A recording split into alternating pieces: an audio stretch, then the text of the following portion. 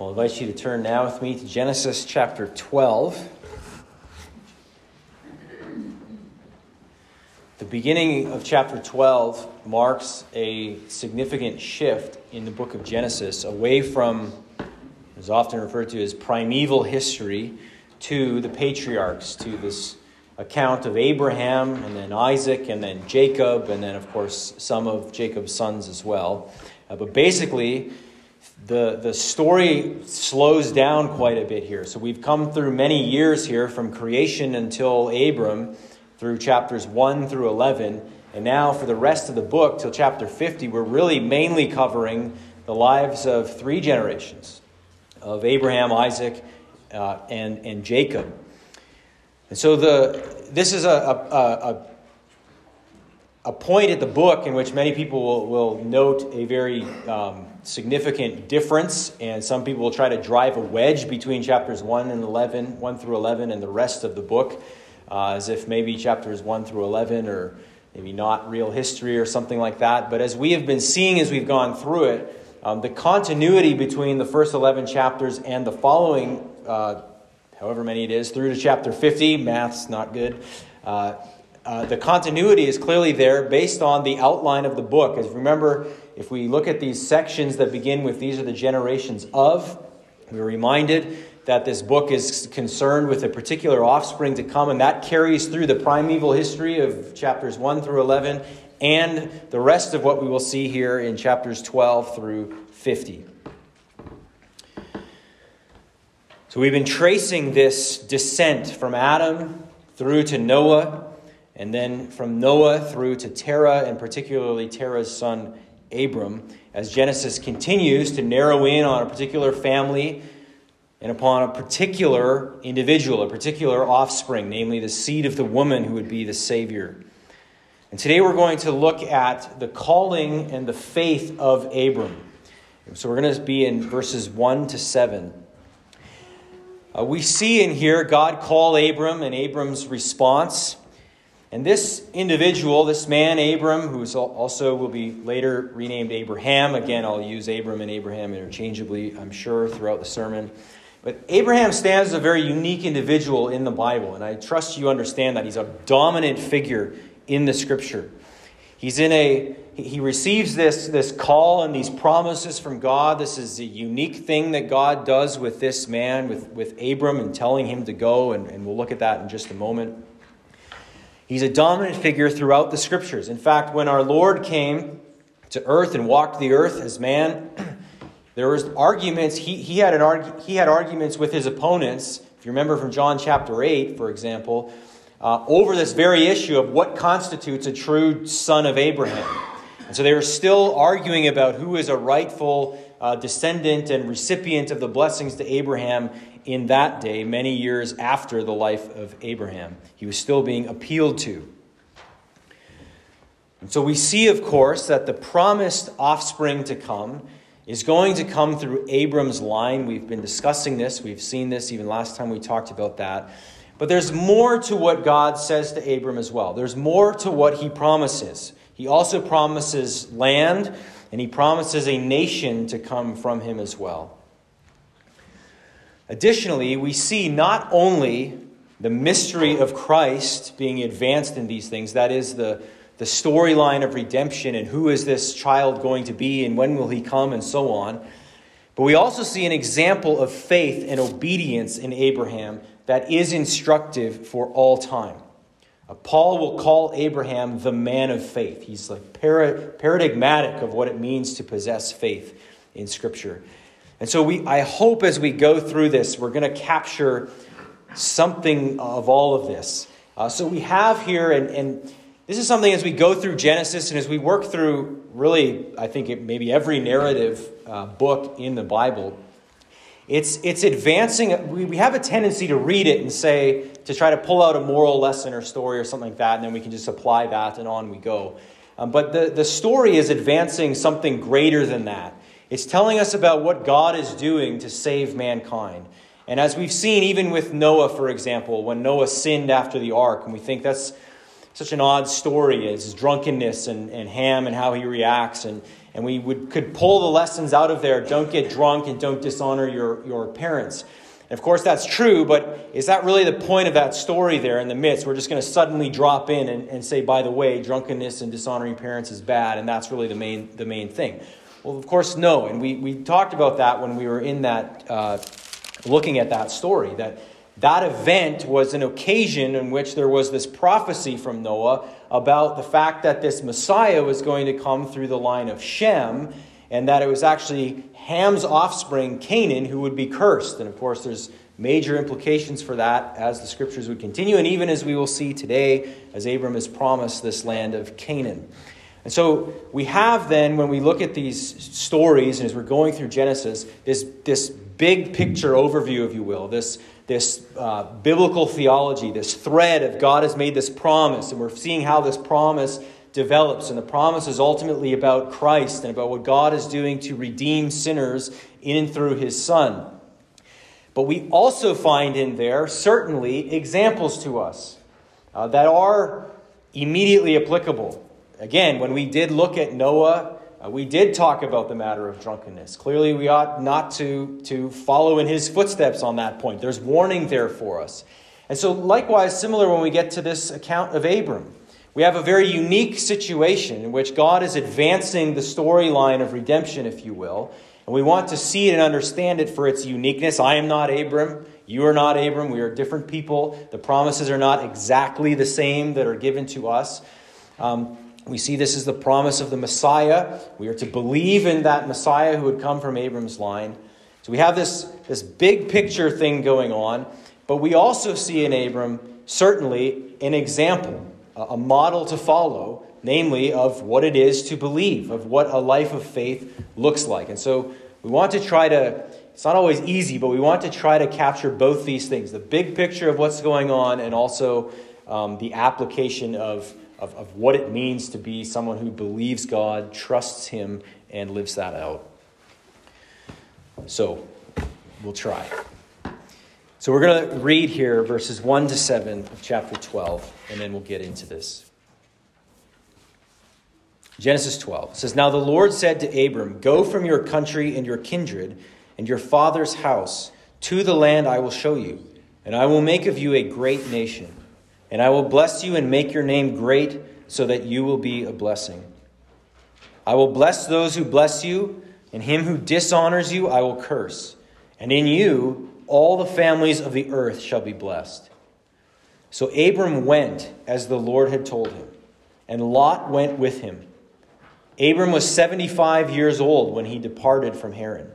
And Abram took Sarai his wife, and Lot his brother's son, and all their possessions that they had gathered, and the people that they had acquired in Haran, and they set out to go to the land of Canaan. When they came to the land of Canaan, Abram passed through the land to the place at Shechem, to the oak of Moreh. At that time, the Canaanites were in the land. Then the Lord appeared to Abram and said, 'To your offspring I will give this land.'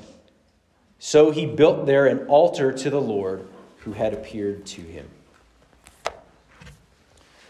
We're going to begin by looking at the call of Abram, which we see in the first 3 verses of chapter 12.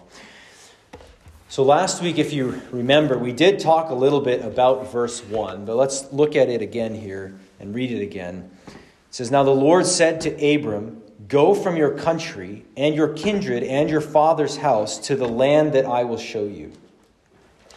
Last year when we were finishing up chapter 11, we did note here from verse 1 that there's a question about the best way to understand where it says there that the Lord said to Abram.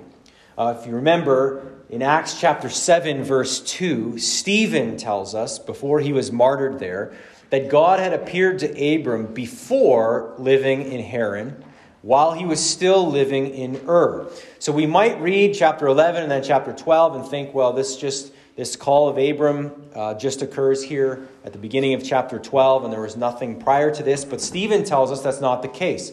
The Lord had already appeared to Abram prior to even leaving Ur with his father and going to Haran. And so it may be that this is better translated as the Lord had said to Abram, meaning prior to all this, prior to the death of Haran, prior to the death of Terah, his father, prior to living in Haran, he had already received this call. And this would then be the explanation of why it is that after his father Terah died in the land of Haran, that Abram then picked up and carried on his journey towards Canaan. The command that he's given here is to go from your country or from your land and your kindred and your father's house. Now, that's a significant command. That's a significant thing for Abram to have to do. This is not simply, leaving your father's house and getting an apartment across town because you should have done that years ago. This is not something that sort of common that we would do or we could imagine somebody doing. Especially if we consider that the Lord appeared to Abram while he was still in Ur. This would mean, as he's told to leave this land and his father's house, this would mean leaving his family's religion behind. You recall they were a family of idol worshippers originally. Leaving them all behind. Leaving behind his security as well. His family, he'd be at risk of looking bad by leaving his family behind. That Abram, he's selfish. He just took off and left because he claims the Lord has told him something. He would look bad. How's this going to look? It would be a difficult thing to do. It's a big ask. And then it says, go to the land that I will show you. So initially, he doesn't even know where he's going. I'll show you where you're going to go, but just start going. That's what God's telling him here. Hebrews 11 verse 8 confirms this to us. It says, and he went out not knowing where he was going. So leave everything you know, leave your family, leave your homeland, leave your kindred, and just start going to a land that I'll show you at some point. Notice initially, there isn't even the promise he's going to get that land. Go and I'll show you the land. Leave everything, trust me, I'll show you where to go. And then it continues in verse 12. That's the command. And then he receives promises in verse 2. And I will make of you a great nation. And I will bless you and make your name great so that you will be a blessing. So the Lord promises then to Abram that he's going to make him into this great nation. Now, this is a man who has, at this point, no children. He is 75 years old. In verse 4, we see that. And at this stage in history, this is getting to be a little old to start having children, right? So we've seen earlier that men and women did live longer, and it wasn't uncommon to have children in old age. But we're getting to that point where this is becoming much less common, to where when Sarah finally does have Isaac, this is a laughable matter because it seems absurd that someone of her age would have a child. And so he's received this promise of a great nation, but he's getting old and he has no children. All of this is part of this initial calling of Abram. Now, when we consider the promises that God makes to Abraham, we need to think about these things in a couple of different ways. Now, I just want to say, we'll be looking at this more than just today. So the promises that we see that are made to Abram here today in chapter 12, we're going to see these things again in chapter 15 and again in chapter 17 as well, where these promises are formed into a covenant that God will make with Abram as he renames him Abraham. So we'll be looking at, we'll say more about all of these things in coming weeks. But we need to think about the promises God made to Abram in at least two ways. On the one hand, there is the physical, earthly promises that God makes to him.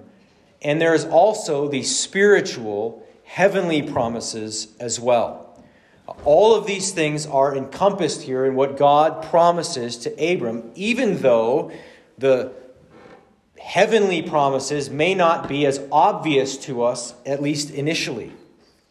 So Abram will become the father of a physical nation, the people of Israel, the Jewish nation, who would dwell in the earthly land of Canaan. And, Scripture tells us, Abram is also the spiritual father of all who would believe in the Lord as he believed. The spiritual father of what Peter calls a holy nation. A people from every physical nation across the world who dwell together in the heavenly city.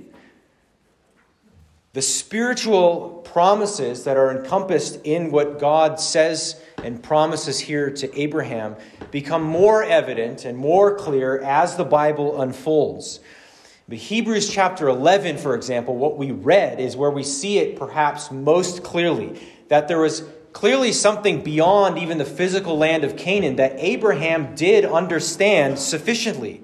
That there was a city beyond earthly Canaan that his sights were set upon. We're told that very explicitly in Hebrews 11. And so again, what we need to do when we come to Scripture is allow the Bible to interpret the Bible for us.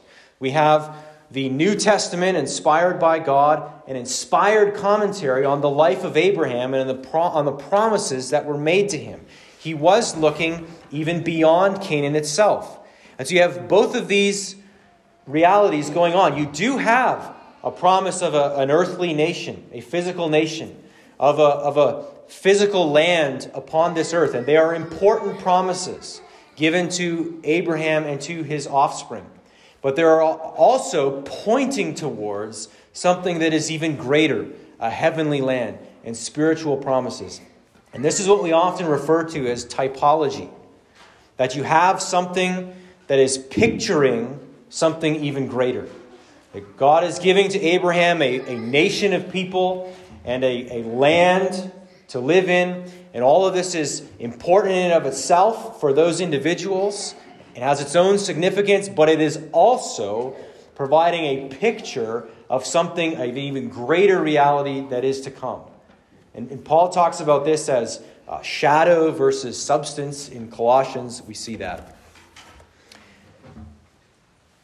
So again, these earthly promises were important. The land, the physical land mattered, but they were also typological. They're pointing to even greater heavenly realities. And that's why the author of Hebrews is saying that even Abraham was looking forward and looking ahead to something even greater.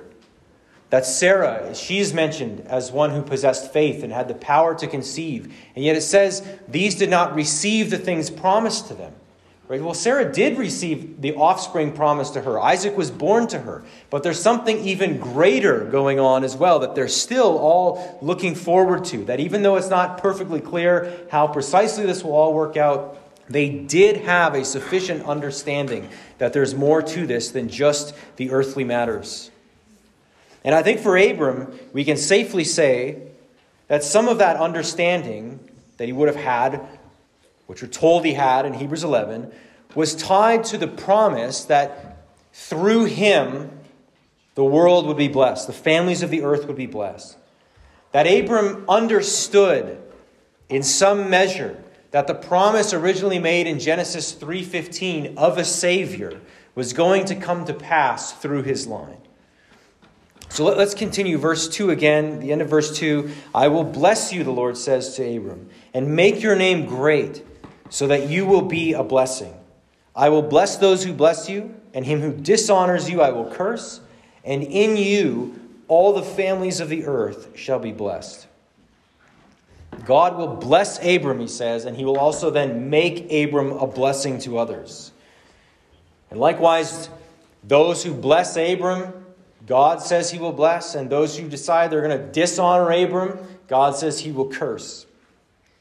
And we do see this. We see this work itself out in the life of Abraham and his physical descendants. We see, for example, we see it in the likes of Balak, if you remember this story, king of Moab, and he's trying to pay and commission Balaam to curse the people of Israel, the descendants of Abraham. And Balaam, try though he may, the Lord makes it so that all he can spout is blessing upon the people of Israel. We will see this in Genesis. In the case of Abimelech and Abraham's relation to Abimelech, we'll see it with Laban. We'll see it with Potiphar. We'll see it with multiple pharaohs of Egypt. Abraham and his descendants are going to have God as their help, God is saying here, against their enemies. And of course, the ultimate blessing that is pointed to here, that Abraham will be to others, is more than anything that any physical nation on earth can do for another, as good as that could be. At the end of verse 3, it says, "In you all the families of the earth shall be blessed." Here is the promise of a worldwide blessing that is to come through Abraham's line. And again, in light of what we've been looking at through Genesis, we can understand that what would bless the people and the families of the earth the most, but to have this promised offspring to come who would overturn the curse that man is under for his sin, that would deal with the root issue at hand here, the intention of man's heart that is only evil from his youth, the one who would deliver human beings from their sin. And indeed, this is precisely what the New Testament tells us God was promising to Abraham. It is in Abraham's seed, in the offspring that would come eventually from his line, namely the Lord Jesus Christ, that this blessing would go out to all nations. So we see it in a couple of obvious places in the New Testament, including Galatians 3, beginning in verse 7. Paul writes, "Know then that it is those of faith who are the sons of Abraham. And the Scripture, foreseeing that God would justify the Gentiles, non-descendants of Abraham, by faith, preached the gospel beforehand to Abraham, saying, 'In you shall all the nations be blessed.' So then those who are of faith are blessed, along with Abraham, the man of faith." Paul's saying this gospel that is preached, that Jesus himself has commissioned the church to go take into all the world, this is what God had promised would come through Abraham's line. This is that blessing to all nations. Peter, likewise, when he was preaching in Acts chapter 3 in the temple at Solomon's portico, in verse 25, he says, "You are the sons of the prophets and of the covenant that God made with your fathers." He's preaching to Jews, saying to Abraham, "And in your offspring shall all the families of the earth be blessed. God, having raised up his servant," that is the Son, God's Son, the Lord Jesus Christ. Peter says, "God, having raised up his servant, sent him to you first to bless you by turning every one of you from your wickedness." Again, the promise goes first to the Jews, but the implication is then it's going to go out into all the world to bless all the nations of the earth, all the families of the earth, just as God had promised to Abraham. And indeed, the eternal Son of God has come to earth, and he was born of the Virgin Mary, who was a descendant of Abraham, according to the flesh. And Jesus has come, and he has taken up the obligations of man. He has paid the penalty that God's law demands against mankind for our sins. He has come to deal with the root issue that we are seeing worked out in Genesis, the intention of man's heart being evil from his youth, the curse that we are under on account of our sins. And he has dealt with it by becoming a curse for us, by substituting himself in on behalf of sinners to take the wrath of God that we deserve, to have it poured out upon himself on the cross, to wipe out the debt that we have owing on account of our sins. And also he has come to earn in his perfect life the righteousness that we need in order to enter glory. And all of the benefit of this, the forgiveness, the wiping out of our debt of sin, and the accounting of righteousness that is credited to us, all of this is a gift that God gives to all who believe in the Lord Jesus Christ. And wherever man or woman turns from their sin, believes in the Lord Jesus Christ, everywhere that occurs, they are receiving this blessing that was promised to Abraham. The man Abram blessed others around him, as did the physical nation of Israel, at least at times. But it is the spiritual blessing of redemption in Christ Jesus that is ultimately pointed to here. That's what Peter and Paul are both telling us in the New Testament. It is in this way that all the peoples of the earth are blessed through Abraham, as Christ is redeeming and calling to himself people from every tribe, nation, and tongue, as we are told also in Revelation. And so what we have here in Genesis 12 and verse 3 particularly is the gospel of Jesus Christ in seed form. That's what Paul is telling us. It's the gospel preached beforehand. Now, all of these things are simply stated here to Abram. He simply has here the word of God to go on. He couldn't even look out at this point when he receives this call with physical eyes upon the land of Canaan initially. Again, he was to leave all and go. Hebrews 11:8 says, not even knowing where he was going initially. In all of these promises that he's given, he is to take God at his word here, to believe God will fulfill these things and do what he says he will do. Sometimes Christians can think that others who have gone before us have had it easier than us. We look at people in the Bible, characters in the Bible, and we might think that, well, if only the Lord had just spoken to me audibly like he did to Abram, well, then that would be a lot easier to believe, and it would be a lot easier to then live in light of that faith because I heard his audible voice. But I think we're kidding ourselves if we think that that would make trusting God any easier. Peter seems to make this point in the book of 2 Peter chapter 1, when he talks about how he heard the voice of God on the Mount of Transfiguration, calling Jesus his son, and yet he then refers to the prophetic word that is even more fully confirmed to us, namely the prophetic word that has been passed down to us in Scripture.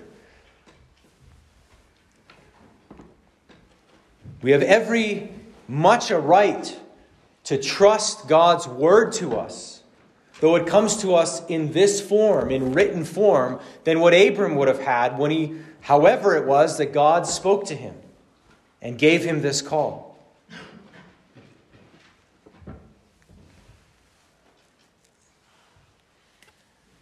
It strikes me, as I said, that what God calls Abram to do here is a tall task. Matthew Henry, the Bible commentator, calls this a trying precept when God tells him to go in this way. It wouldn't be an easy thing for him to do necessarily.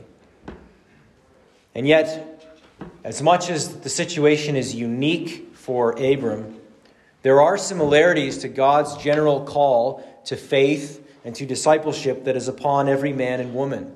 And in this way, Abraham's call is a paradigm of God's external call. Consider what the New Testament teaches us.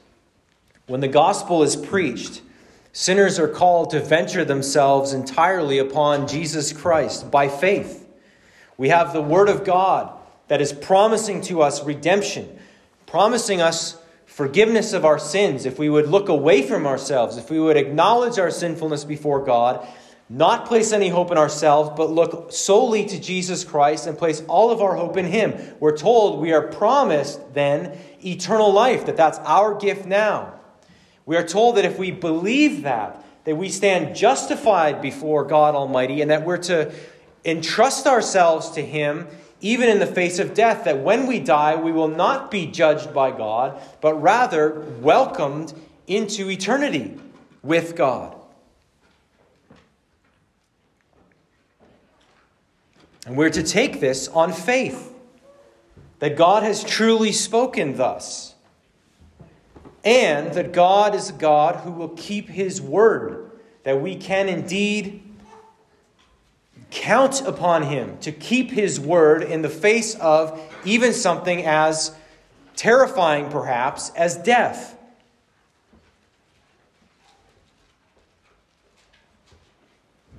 Christ Himself taught us that we're to let nothing stand in the way of trusting Christ for this, trusting our God. Consider Matthew 10:34. He says, "Do not think that I have come to bring peace to the earth. I have not come to bring peace, but a sword. For For I have come to set a man against his father, and a daughter against her mother, and a daughter-in-law against her mother-in-law. And a person's enemies will be those of his own household.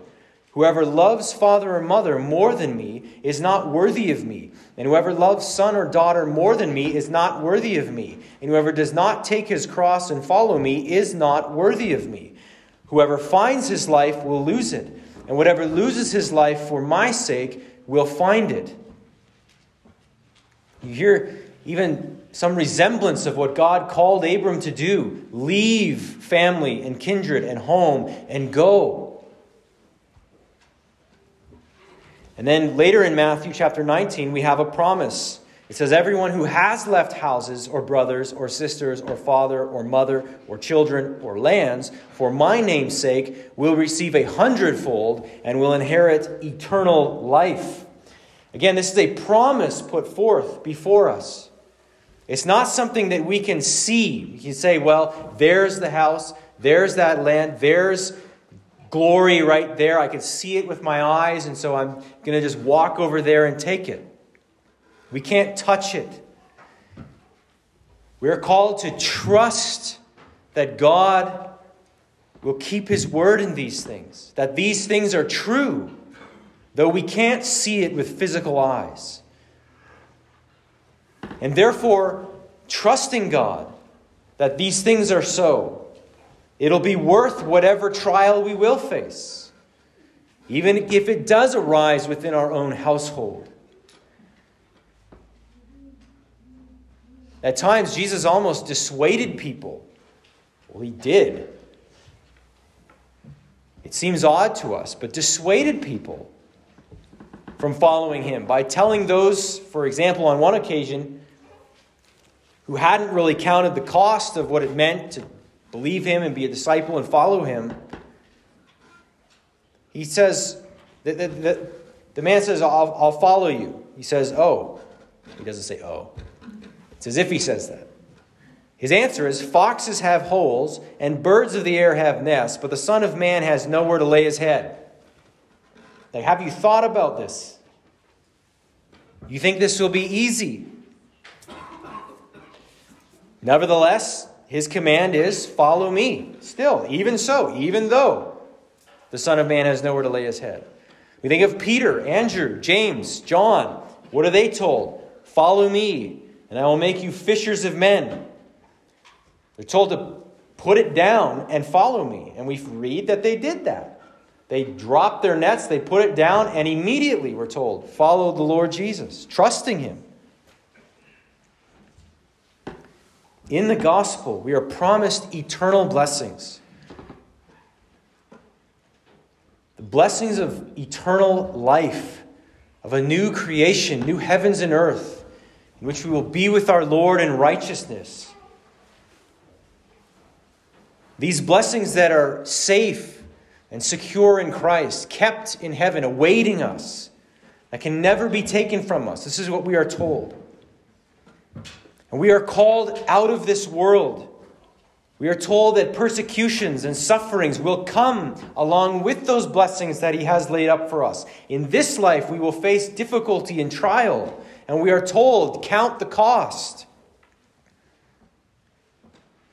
In Mark's account of the promise that believers will receive the blessing of brothers and sisters and lands for Christ's sake, there Christ adds, with persecutions.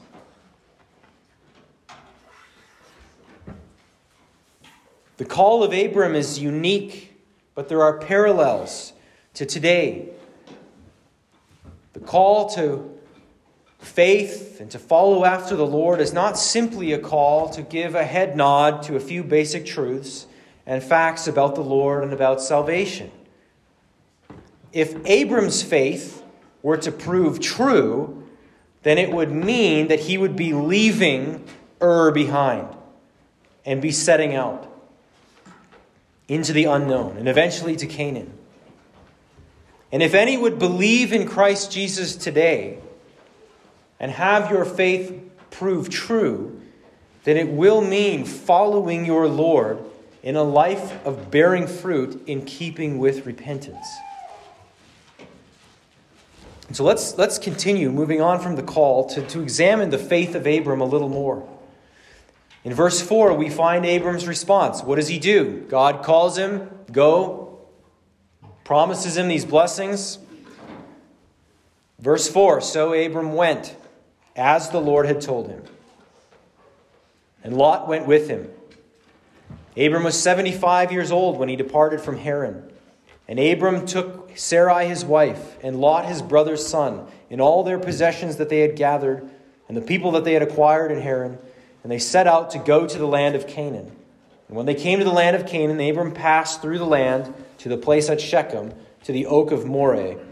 At that time the Canaanites were in the land. So again, his father has died, Terah has died, and Abram resumes here his pilgrimage. He takes his wife, the servants that they had acquired in Haran. Again, the Lord is already blessing the man. Lot, his nephew, goes with him and all that he had acquired. And Abram set out, we're told, as the Lord had told him. So how do we know that Abram believed God and trusted him? How could we test that? How would we know that that's true? He acted upon it. He went. He did that which the Lord called him to do. We see it in his actions. We see it in his life. Now we will see later in chapter 15 that Abraham, we are told there, was justified by his faith, by believing God, that it is credited to him as righteousness. And Paul, again in Galatians, if you remember our time there, or just recall Galatians, is again saying that this is proof, again, that the saints throughout history have been justified by faith alone and not through their works. Abraham's faith is credited to him as righteousness. In chapter 15, we'll see that very clearly. But we also know that that faith that Abraham possessed, by which he was justified, wasn't just a bare faith. It wasn't just faith alone. It wasn't simply a head nod to a few certain facts. It revealed itself as true saving faith by the fruit that it bore. In this case, he went, he left, and obeyed God. There is a connection between faith and works that must not be severed. It should not be cut apart, totally separated. However, faith and works must be distinguished. We can still distinguish between the two. They cannot be totally ripped apart and separated as if you can possess one without the other. But they are distinct things, and we need to keep that clear in our minds. Faith is believing. It's trusting God. Saving faith is a gift that God gives by which we receive. It's the means by which we receive God's word and trust the Lord Jesus Christ and receive the blessing of salvation. Is the instrument through which we receive that from God. And this justifying faith then is distinct from the works that we then do because of this faith. So perhaps it's something like maybe how we might think of courage. Right? Courage is a quality that one will possess. But how would we know that they possess that quality? Well, because we'll see it in their courageous actions. It becomes evident in their actions. They act courageously because they possess this quality of courage. And it's similar, but we can rightly distinguish between courage and the act that arises from it. And so similar to faith. Faith will result in fruit being born in that individual. You can't totally separate the two, but they are distinct matters. So Abram believed God, and we know that because he left Ur, and then again left Haran. And later, as we'll see in chapter 22, he would even be prepared to offer up his son Isaac. And as we read in Hebrews chapter 11, it seems like such an odd story to us when we read this. He had already been told in chapter 21, Abraham, that through Isaac shall your offspring be named. The promised line is going to be through Isaac. And then in chapter 22, offer him up. Well, those two things don't really fit. If the promise is to go through Isaac, then how is it that I can kill him? And this is why Hebrews is saying that such was Abraham's faith that he determined that, well, if that's what God tells me to do, then I do it. And I trust that he will raise this child from the dead because God has to keep his word that through Isaac shall my offspring be named. That's the logic of Hebrews 11. If you've ever looked at that and thought, where does the writer get that?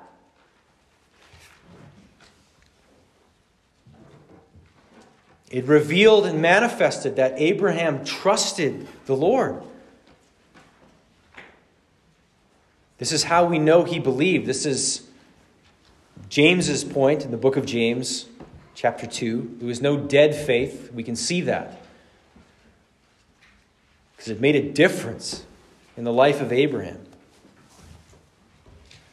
If you have no fruit in your life, if you claim to believe in the Lord Jesus Christ, but there's really no real fruit to speak of, there's no real repentance or love of God, then it is not simply that you just need to try harder to make all those things happen, but you need to believe in the Lord. To examine the root of your professed faith. In the New Testament, we are told to forsake all and follow the Lord Jesus Christ. But it is not the act of forsaking all that is the instrument by which we are justified. It is faith that is the instrument, and faith alone by which we are justified. We forsake, we pick up our cross and follow him because we believe. Because we understand that I have no other hope. That I need the Lord Jesus Christ and his work, his righteousness credited to my account. And we understand by faith that that is true. And that this is therefore the greatest treasure that we could possibly possess. And so we see him say, count the cost. And we say, eternity in hell or temporary life with some discomfort and suffering, along with many other blessings as well, following our Lord Jesus Christ. And we say, the choice is clear. We will pick up our cross.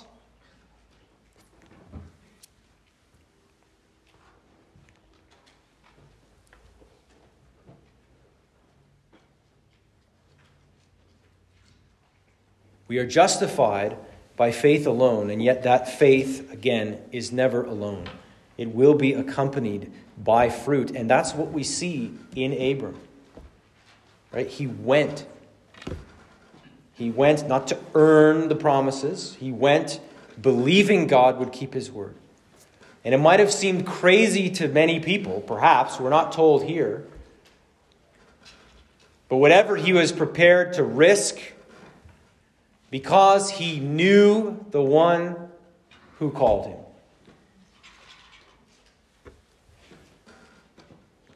God will keep his word. He must, because that's who he is. He is the faithful creator. And he came, ultimately, Abram did, to Canaan, where the Canaanites dwelt. The offspring of Ham are here in the land. And we're told in verse 7, then the Lord appeared to Abram and said, to your offspring I will give this land. So he built there an altar to the Lord who had appeared to him. So Abram receives another promise here, the promise of land, namely the land of Canaan for his offspring. That curse of Ham, or curse of Canaan, is going to come to pass eventually.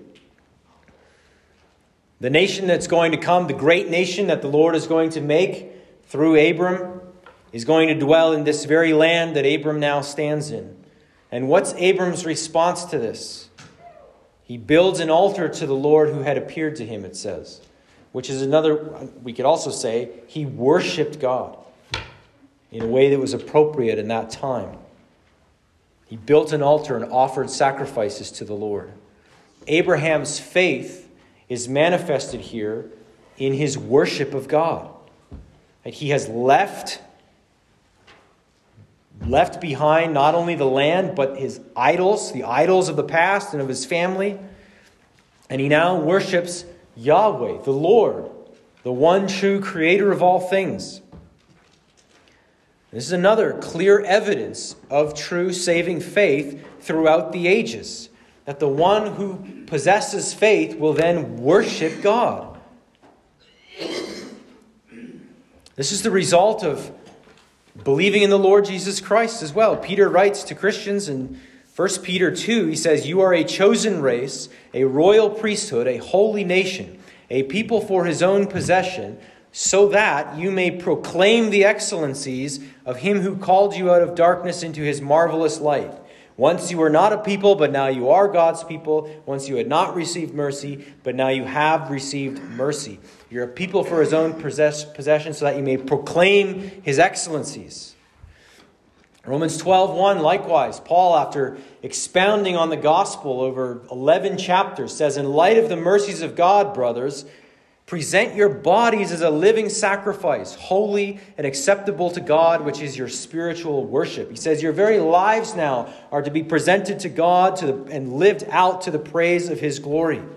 God's grace brings about a thankful worship in those that he saves. Titus 2:11, "For the grace of God has appeared, bringing salvation for all people, training us to renounce ungodliness and worldly passions and to live self-controlled, upright, and godly lives in the present age, waiting for our blessed hope, the appearing of the glory of our great God and Savior Jesus Christ, who gave himself for us to redeem us from all lawlessness and to purify for himself a people for his own possession who are zealous for good works." The grace of God, when it appears to a man or to a woman and saves them, it trains us to renounce sin and to worship our God, while we continue in faith to await our blessed hope, the appearing of our Lord, our God and Lord Jesus Christ, our Savior, who has given himself for us.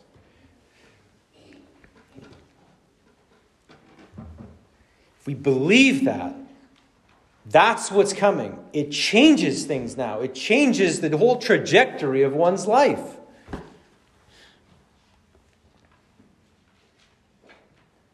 Now, the fruit that's manifested in Abram's life is remarkable, I would say. And it points to God's sovereign grace to overcome an idol worshiper's heart, to grant him faith that by which he would then leave his home and be prepared to go and believe God and take him at his word on these things. But we also see that this was not a perfect obedience that Abram would render throughout his life. It was not a perfect worship that Abram rendered either. And we will see these things even beginning next week, as Abram and Sarai will go down into Egypt.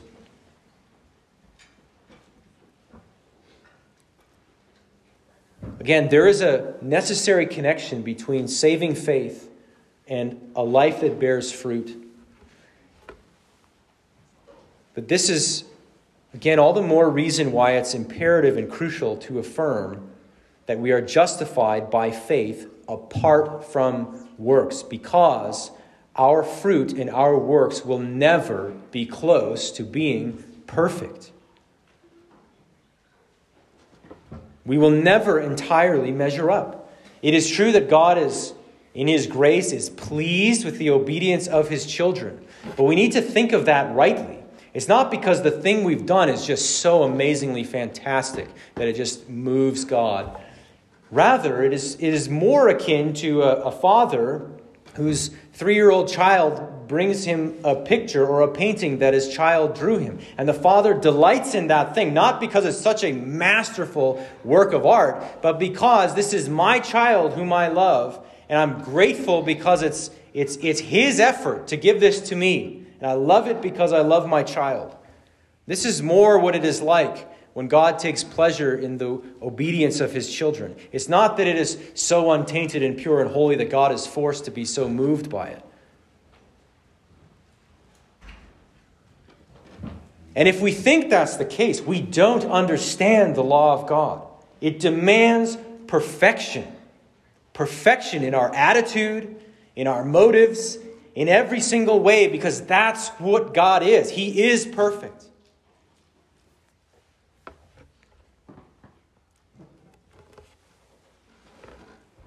And so we must affirm, for many reasons, it's the scriptural teaching, and for your own joy and progress in the faith, that one is justified by God's grace alone, through faith alone. And that the works that we then do because we believe do not add anything to that justification we receive by faith. So that when we look at our lives, when we examine our lives, and maybe as you examine your own heart, you think, okay, there's a connection between faith and fruit and obedience. And you examine your heart and you say that fruit is not what I would wish it would be, but I do believe that my only hope is the Lord Jesus Christ. Then what do you fall back on? That is the confession by which we are justified. That faith in the Lord Jesus Christ. He is the one I need. I have no other hope. Everything I see when I look internally looks pretty ugly right now. And I've been at this a long time, and it seems to me like I should have a lot more fruit and a lot more joyful obedience in my life. And I'm struggling, and I see blackness when I look internally, and I'm struggling with these sins that I wish I still didn't struggle with. And there's a new one that I thought I was over, and now it's popped back up. And we struggle with that. If we don't distinguish faith from our works, we will become depressed and discouraged about it, and we will doubt our salvation. And so we need to come back and look again to this reality that it is Christ's work that justifies us. It is His righteousness that is ours by faith that we need. That the Bible says that God justifies the ungodly who don't work, He says in Romans 4, but who believe. That's not an excuse for any of our sinfulness. And I trust none of us would take it that way. We're distraught. We're upset by our sinfulness. But even that is a good sign of a true and living faith that you possess. Look to the world. They don't care. They don't care that their attitude's wrong about the things of the Lord. Right? Well, they don't care about that.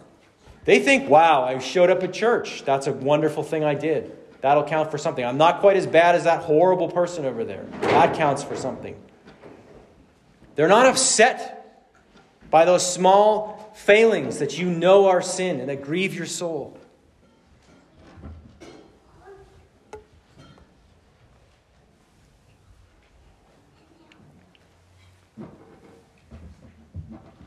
Faith will result in fruit. It will be evident in one's life. But the fruit never becomes the ground upon which we stand. To think that that's the thing that makes me worthy ultimately before God. Abram was a great man of God. I take nothing from the man. But he was every bit as in need of God's grace as anybody else. He was every bit as in need of the offspring who would come ultimately from his line to die for his sins.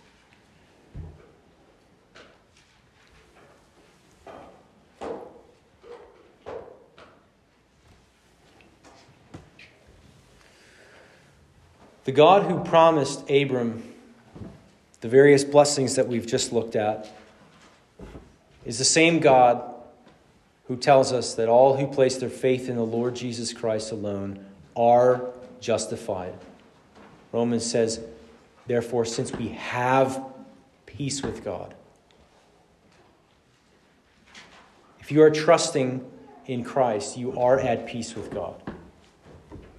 And that is true now, and it'll be true forever. Did Christ die just for the sins of yesterday? Or did He die for your sins of tomorrow as well? Those sins that are coming might catch you off guard, might surprise you or some others, but they're not surprising the eternal God. And so we cannot presently see the new heavens and earth with our physical eyes. We can't see the return of Christ with our physical eyes. But the same God who called Abram and was faithful to Abram and we can read of that as we continue to read the Scriptures, is the same God that we place our faith in and trust in. The God who calls us is faithful. He will do the things he says to do. And we are not fools to lose our life in faith to that, in trusting him. Let's pray.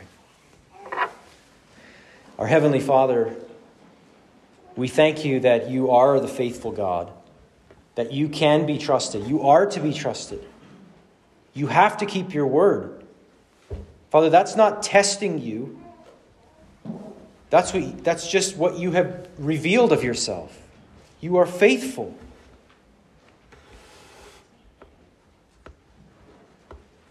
Father, surely you would not let the blood of your Son be spilled in vain, but you will complete the work that you begin in your people. Father, I pray that you would help us to have our faith built up, that we might trust you in all things, whether tomorrow brings with it abundance and easy praises, or whether it brings sorrow and difficulty. And Father, we know there are some in sorrow and difficulty now, and we pray for faith to trust you, that come what may, you are good, that come what may of this earthly life, we have eternal promises that cannot be taken away, even by something like death. They cannot be taken away by anyone who would seek to do harm.